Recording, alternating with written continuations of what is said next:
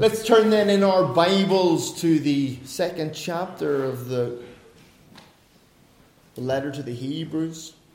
Today I'll be reading from verse 1 to verse 9, but we'll only be looking at verses 9 to 5, or 5 to 9, that's the other way around. Let me read it to you. You can follow along in your own Bible.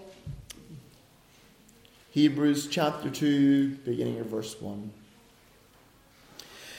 Therefore we must give the more earnest heed to the things that we have heard, lest we drift away. For the word spoken through angels proves steadfast, and every transgression and disobedience received a just reward. How shall we escape if we neglect so great a salvation, which at the first began to be spoken by the Lord and was confirmed to us by those who heard him? God also bearing witness both with signs and wonders, with various miracles and gifts of the Holy Spirit, according to his own will. For he has not put the world to come, of which we speak, in submission to the angels. But one testified in a certain place, saying, What is man that you are mindful of him? Or the Son of Man that you take care of him? You have made him a little lower than the angels. You have crowned him with glory and honor. You have set him over the works of your hand. You have put all things in subjection under his feet. For in that he put all in subjection under him, he left nothing that is not under him. But now we do not yet see all things put under him, but we see Jesus, who was made a little lower than the angels for the suffering of death, crowned with glory and honor, that he, by the grace of God, might taste death for everyone. Amen. Now, if you remember, this chapter begins with a solemn warning, an urging, an exhortation that we guard our minds and we guard our hearts, lest we drift away from the things that we have heard. And he warns, he points the Hebrews and down through the ages to us today. He warns them, he reminds them that if those who were warned by simple angels, I use that word, simple angels, if they received a terrible judgment, straff, and one who is greater than the angels is here now, and he is giving the warning, can we expect in any lesser punishment, any lesser judgment than those who received the message through servants? And he warns us that we're to be serious. I think this is a really good lesson for preachers as well. That we should always take time to remind people that what we do is not just a theological lesson. It's not just an interesting Bible study. It's not just a hobby. Something that we spiritual people are invested in. This is real life. This is eternal life. The things that we say are life and death, and they bear consequences. You cannot escape this. One day all of us will stand before God. The Bible says that he will judge the living and the dead at his coming. We will all stand before God. We will all give an account of our lives. The question will be posed to us, what did you do with Jesus? Was he your Lord? Was he your Savior? Were you obedient to his words? Did you walk in his ways and keep his requirements? Were you born again? Or did you reject him? Were you a rebel? Did you believe that you could do this in your own power? That somehow, in some way, you could supplant God? Tear him from the throne and take his place? That you, in your minute strength, would govern the heavens and the earth? We must always be reminded and be reminding those who hear our words that this is life and death. And when you read the letter of Hebrews, you're reading a man who has a pastor's heart, a man who loves his people, a Hebrew writing to the Hebrews. And he's passionate for them. He wants them to know Christ. He wants them to experience the salvation. He does not want them to drift away.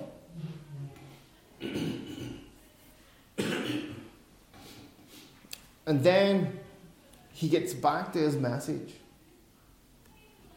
In verse 5, he tells us that for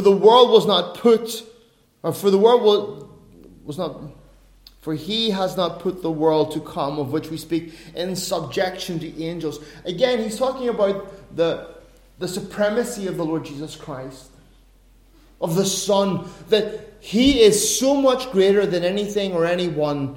He wants you to see, to remember in whom you have trusted, of whom we are speaking. Not some mere principality and power. Mere, again, I use those words with caution.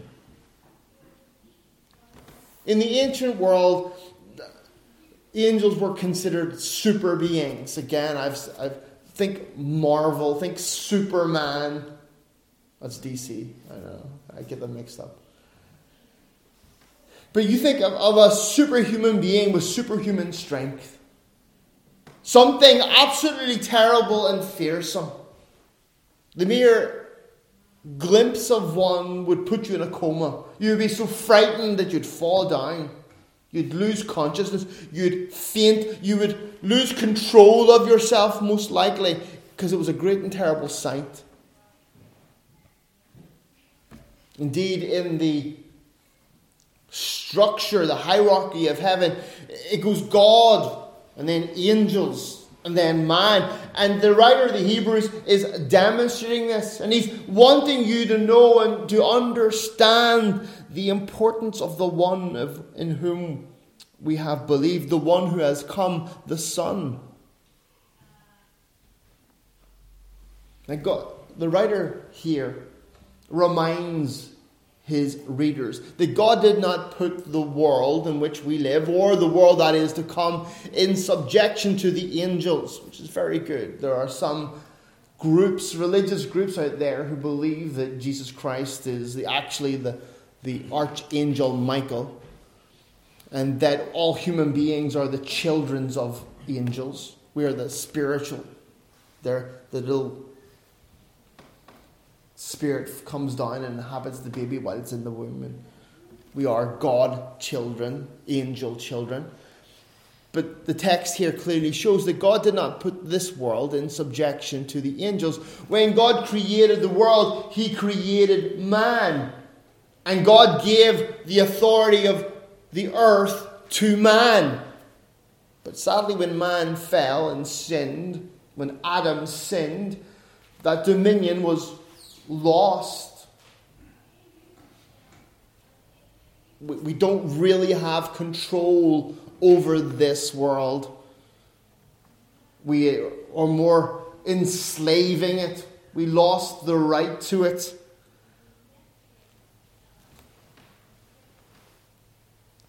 He then goes on in verse 6 to demonstrate, and I like this because one has testified in a certain place. I don't think he didn't know where it was, but I like this because, we don't always know where the Bible says something, but we know what the Bible says. We can quote Bible verses, but we don't necessarily know the reference. I think this is very natural. One has testified in a certain place, and it's David in Psalm 8. What is man that you are mindful of him, or the son of man that you take care of him? You have made him a little lower than the angels. You have crowned him with glory and honor and set him over the works of your hands. You have put all things in subjection under his feet. Now, when David was writing this, he was talking about human beings. He was pondering, he's wondering, why does God love us so much? Why does God give us all this authority and power? So when David wrote this, he wasn't primarily thinking of the Messiah. He wasn't thinking of the one who was to come. He's contemplating, considering, thinking about God's relationship to man and wondering, being in awe of it. Lord, how can you love us so much? How can you give us so much freedom and authority over these things? What is it about us that makes you so faithful to us? But we know through the use of this text here that the Holy Spirit meant something even more than just the consideration of God's relationship to man. But he's pointing to the one who is to come. The writer of the Hebrews rightly points out that it is the answer being the one who was to come, the man Jesus, would reign. That he would govern. That he would be the one in supremacy. That he would be above the angels. And who is above the angels? No one is above the angels but God. And therefore he is telling his readers, he's telling you and I, that Jesus is more than just simply a man. He is God.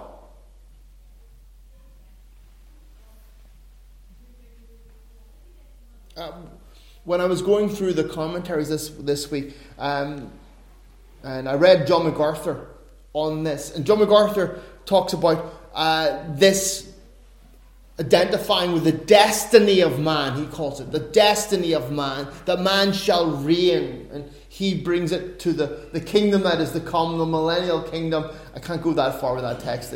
I thought, John, you're stretching it a little bit too far, when anyone said that about John MacArthur. But I do think it speaks greatly about the reign that Christ shall one day have in the kingdom that is to come, here and in the kingdom that is for eternity. That we know that Jesus is the Son is more than just simply a man. In verse 5 it says that he has not put the world in subjection. Alright? Yeah, the subject to the angels. And he has put in verse 8, that he has put all things in subjection. That word subjection is a very strong word. It's a military word. It means to put everyone in order. He has put them under the authority. It's an administrational word. It's like a governmental word. You're now under my authority. I have the right to decide, to dictate a mandate. God has given Christ a mandate, the ability, the right to reign and to govern. He is the one who decides the fate of all human beings, of all heavens and earth. And indeed, the writer here goes on, the world, and he uses the word cosmos. Not just the world that we see, but the invisible world, the atoms and the protons, the galaxies. For as far as matter continues, he is the sovereign. And for how long? Well, it says over times. The word is aeons or eons, depending on your pronunciation. Forever and forever, for eternity, times upon times. The Son is the sovereign over all matter, all cosmos, all existence. And for how long? For all times. He is the Lord of all time and space.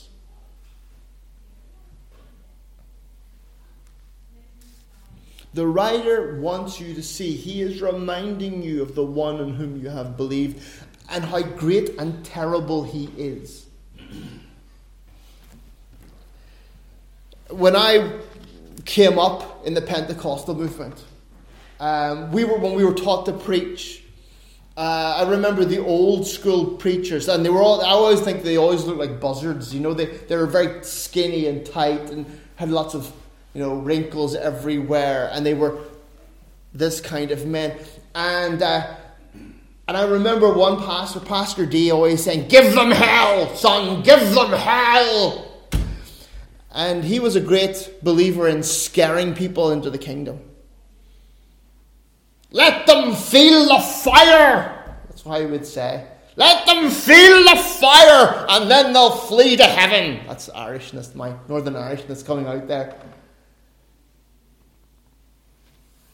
And in the olden days, when I was taught to preach many, many, many years ago, decades ago now, we were encouraged to frighten people, to put the fear of God in them. Put the fear of God in them. And they'll come to the throne. They'll fall at the cross. Gosh, all the old sayings coming out. But as you grow, as you mature, you kind of move away from that. I don't necessarily think that we should beat people with the cross. Daniel's saying, yes, we should. But there is a place in Scripture where we must be afraid of Jesus. Where we must recognize He's more than just a friend. He's more than just one who loves us. That we must be clothed. The Bible says that the fear of the Lord is the beginning of all wisdom. And that's the God's given truth. There must be a fear. And the word, the fear, it doesn't mean like it's reverence, respect. He's in the right place. You have a right relationship. He is the greater and you are the lesser, and you show respect to Him because of His position. Therefore, we're reminded here in this text of who Jesus is. He's not just a man, a person made a little lower than the angels for a time. And why was Christ made a little lower than the angels on the hierarchy of heaven? In order that He might taste death, that He might experience what it is to die, that He might surrender Himself as a sacrifice on behalf of all of those who would believe, in order that they might receive life, a pardon, forgiveness, redemption. The Bible tells us that God put all things in subjection under His feet. That He is the rightful ruler of all things now. He earned the right to govern. That which Adam failed, Christ, the last Adam, succeeded. And now He has divinely given ownership over all creation, all created matter. That's you and me. That's the trees, the snow, everything. For as far as there is anything, Christ owns it. It belongs to Him. He is the rightful owner of it. And He may do with it as He pleases.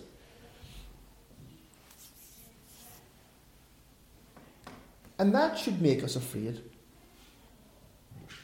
Remember how He begins this chapter? With a solemn warning, with a remembrance. Remember when the servant came, when the slave came and gave us a warning and gave us a message and said, if you do this, this will happen. If you don't do this, this will happen. And you did do this, and you did do that, and you didn't do this. And then judgment fell. Remember your history, Hebrews. Remember your history. Therefore, if God was faithful in delivering the judgment that came by servants, how much more when the Master comes will the judgment be sure? And he wants them to remember that, in order that they may not drift away. And that's what he's really concerned with. He's concerned that the Hebrews, the believers among the Hebrews, will begin to drift away. That something in life will eclipse Christ. And we all understand, don't we? We all have the stresses and strains, especially in the times in which we are living in today, when there are so many obstacles, so many things happening in the world, so many things happening in our own families and in ourselves as people, that we can lose sight upon the Lord Jesus Christ. That we can be led away and led astray, distracted by the shiny things, by the loud things of this life, that we forget who he is and what he has called us to be. His people that live for him. A peculiar people. I like that word peculiar because I'm a little peculiar myself. Different than the people of this world. Out of step in the time that we live. We're always a little bit odd. Why? Because we are his people. Now the Bible tells us here that we do not yet see all things put under his feet or made in subjection to him. And I think that's a good point. We live in a world that doesn't really look as if it's under the influence or made subject to Jesus Christ. That life is going on. Governments are doing what governments do. Biden is walking around his office going, I don't know. Putin is planning and scheming and plotting whatever Putin does. Or maybe just wrestling bears with his shirt off. It's the kind of man that he is. The people in Hong Kong or in China are still doing whatever they're doing. The government of Finland is out in a nightclub partying, apparently. It doesn't really look as if Christ is ruling, does it? Our lives are just about ourselves, about our children. We are doing our best to getting on with life, worried about our hair or our weight or whatever. And Christ can seem very far away and it can seem very as if it's not really relevant. But beloved, it's not that he's not reigning. He is demonstrating grace. We're living in a period of his patience, where he is allowing time for all of those who will believe to believe. He's giving you this time to make right with him. Every breath, every heartbeat, every moment, every blink of an eye is a demonstration of his grace. He's calling people, giving you a chance. So one day when you stand before him and must give an account of yourself in heaven, you won't be able to say, well, I never knew. Nobody ever told me. I didn't think it was real. You never made known to me. I never had a chance. You never gave me a moment. If you had just simply said, maybe I would have perhaps, maybe, if I wanted to. During this time of his dispensation of grace, the outpouring of his goodness and kindness in order to give you the chance to come, don't misunderstand this grace for an apathy or a lack of control. Don't misrepresent him as being absent or on a journey or busy with something other than the ruling of his kingdom. No, he is ruling and he is in control. But the question is, whether you're a willing subject, whether you have asked him, Lord, I know that I have unbelief in my heart. Help me to believe. Lord, I recognize that I have sinned in my life. I have broken your commandments. I live not for you, but for pleasure and for my own interests.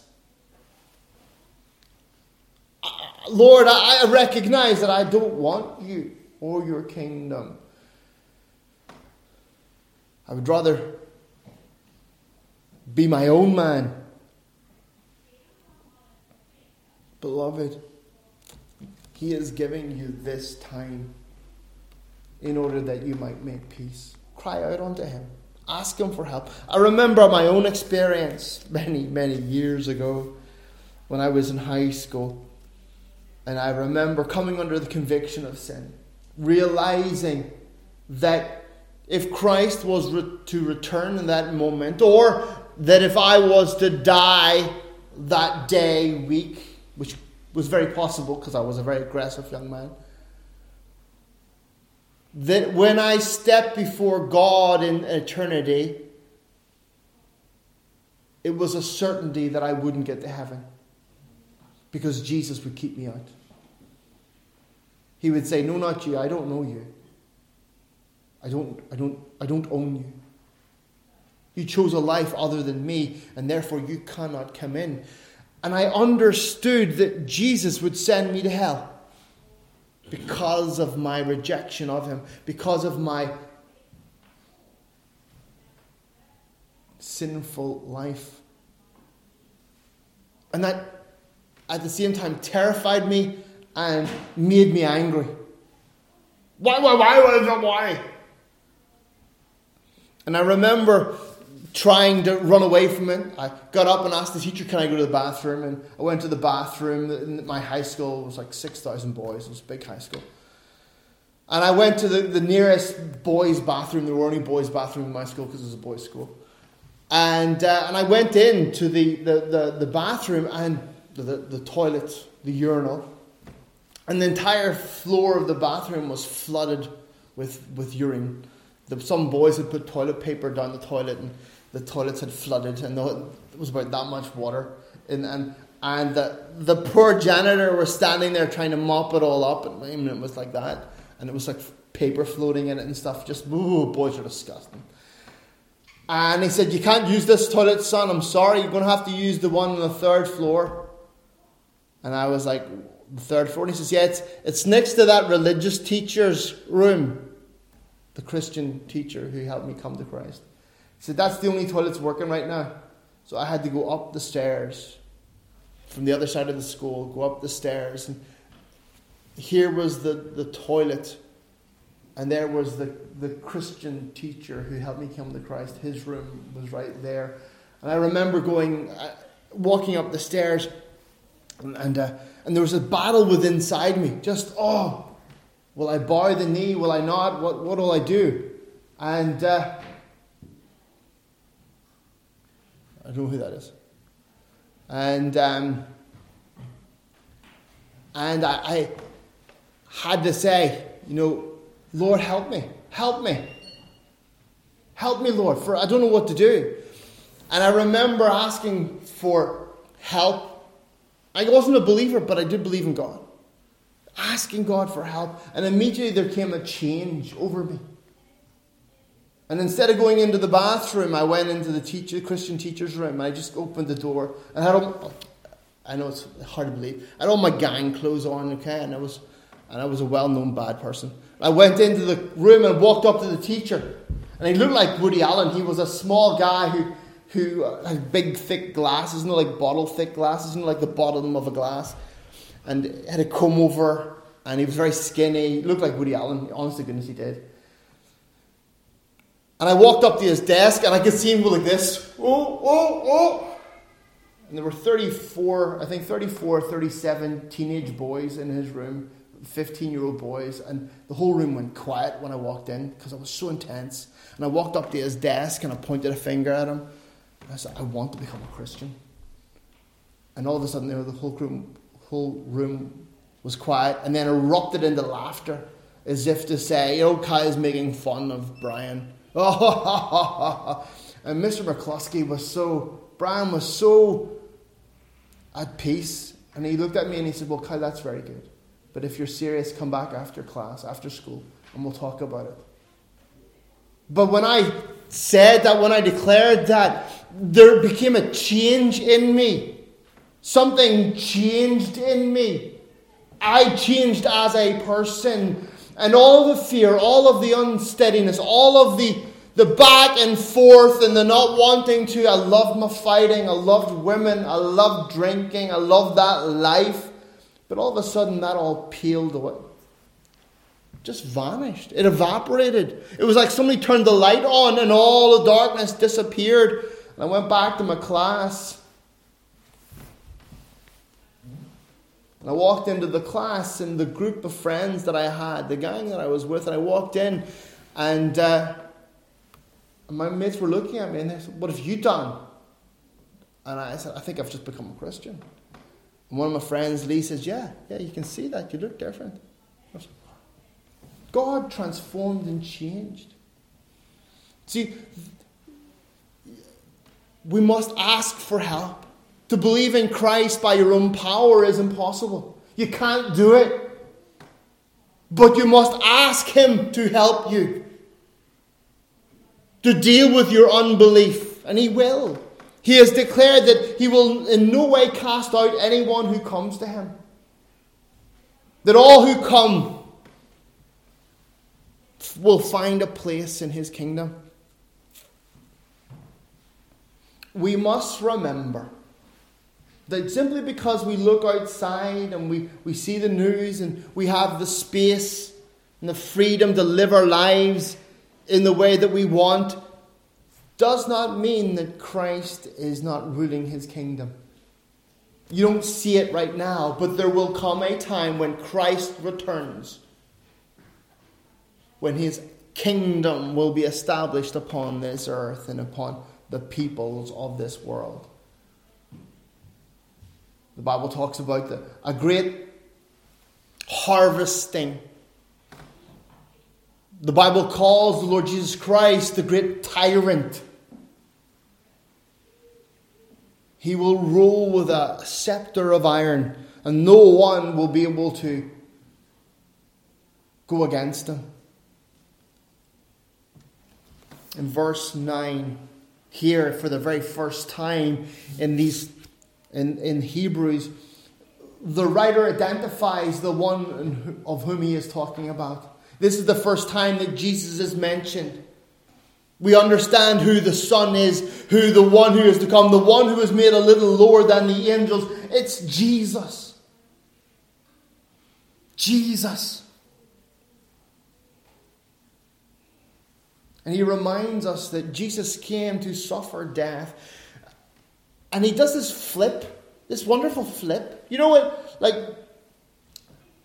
when a person dies, we don't really say, well, it was the crowning achievement of their life that they died.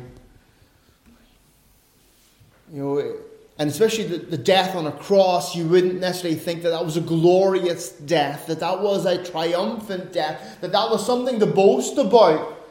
But yet, here in this point, he is talking about Christ came to die. He came in order that we might be set free. And that His death is His crowning achievement. It's that which gives Him the glory. That is for that which we honour Him. We must make much of the death of Jesus Christ. It's not just a byproduct. It's not just something we kind of slip into the conversation. He died. He died. He gave His life. He was a sacrifice. The Bible says that was His crown. The idea is that whenever someone in the ancient world did something honourable, something mighty, legendary, epic. When I was a young man, I always wanted to be epic. Always wanted to be legendary. Wanted to do something great and mighty. Slay dragons. Climb mountains. Jump off cliffs. Things like that. I actually did things like that. Stupid things, that my legend shall live on forever in Valhalla. Something like that, something epic. Foolish child that I was. Jesus did something epic. When you did something epic in the ancient world, they gave you a laurel, like a little crown of leaves. You ever seen it? You ever seen like a midsummer's crown? With all the flowers hanging down like this, when I make them. Oh. They would give you a laurel, like a little crown. It was a demonstration. It was like getting medals upon your chest. It was a sign of an epic achievement. And here we're told that Christ's death is his epic achievement. It's that which crowned him with glory and honor, and we must make much of it. Why? Because we are told that by the grace of God, that he might taste death for everyone. That he would die as a supplicant, as someone in our place. For everyone who would believe upon him, Jesus Christ died for you. That you might live forever. That you might be set free from the consequences of your sin. See, the Bible says that there's salvation in no other name on this earth other than Jesus Christ. That you will not be able to save yourself. I will not be able to save you. The Pope will not be able to save you. Whatever ideology you believe in, capitalism, communism, I don't know if there's any other isms, but any kind of other isms that there is, will not be able to save you. On that day, when you stand before God, as the Bible clearly portrays, before the great white throne of judgment, when all the records are opened and all our lives are laid bare before him, every word, thought, and deed shown before all of humanity of all time, will judgment fall? Or will you hear pardoned, paid in full? Christ died for this one. Beloved, the Bible tells us that Jesus Christ was made a little lower than the angels on the hierarchy of God in order that he might experience death. But he was only made a little lower than the angels for a little time, for a period of time, in order that he might give himself as a sacrifice to pay the sin debt for all those who would believe. In order that we might not die a second death, real death. The death that we die in this world is not the real death. We move into the next world. The death that is to come is an eternal death. It is not the wiping out, not annihilationism, where we are rubbed out, erased from history. No, it is that we suffer the consequences of our sin for eternity. And the Bible tells us that Christ took our place. Beloved, let's remember in whom we have believed. How mighty and great Jesus Christ is. How much we owe him and how much we must give him. We must guard ourselves from that drifting away that is so easy to do. I don't know if you want to call it backsliding. Drifting away. The idea is a boat that has been tied up to the shoreline, slips its knot and drifts away. If you've ever been out with one of those big rubber rings, if you don't look after it, the tide just drifts it away. And before you know, it's way out to sea. Let's remember in whom we have believed. Let's remember that he does reign. Though we might not see it right now, there will come a time when his kingdom will come into being, when he will rule the nations with an iron scepter.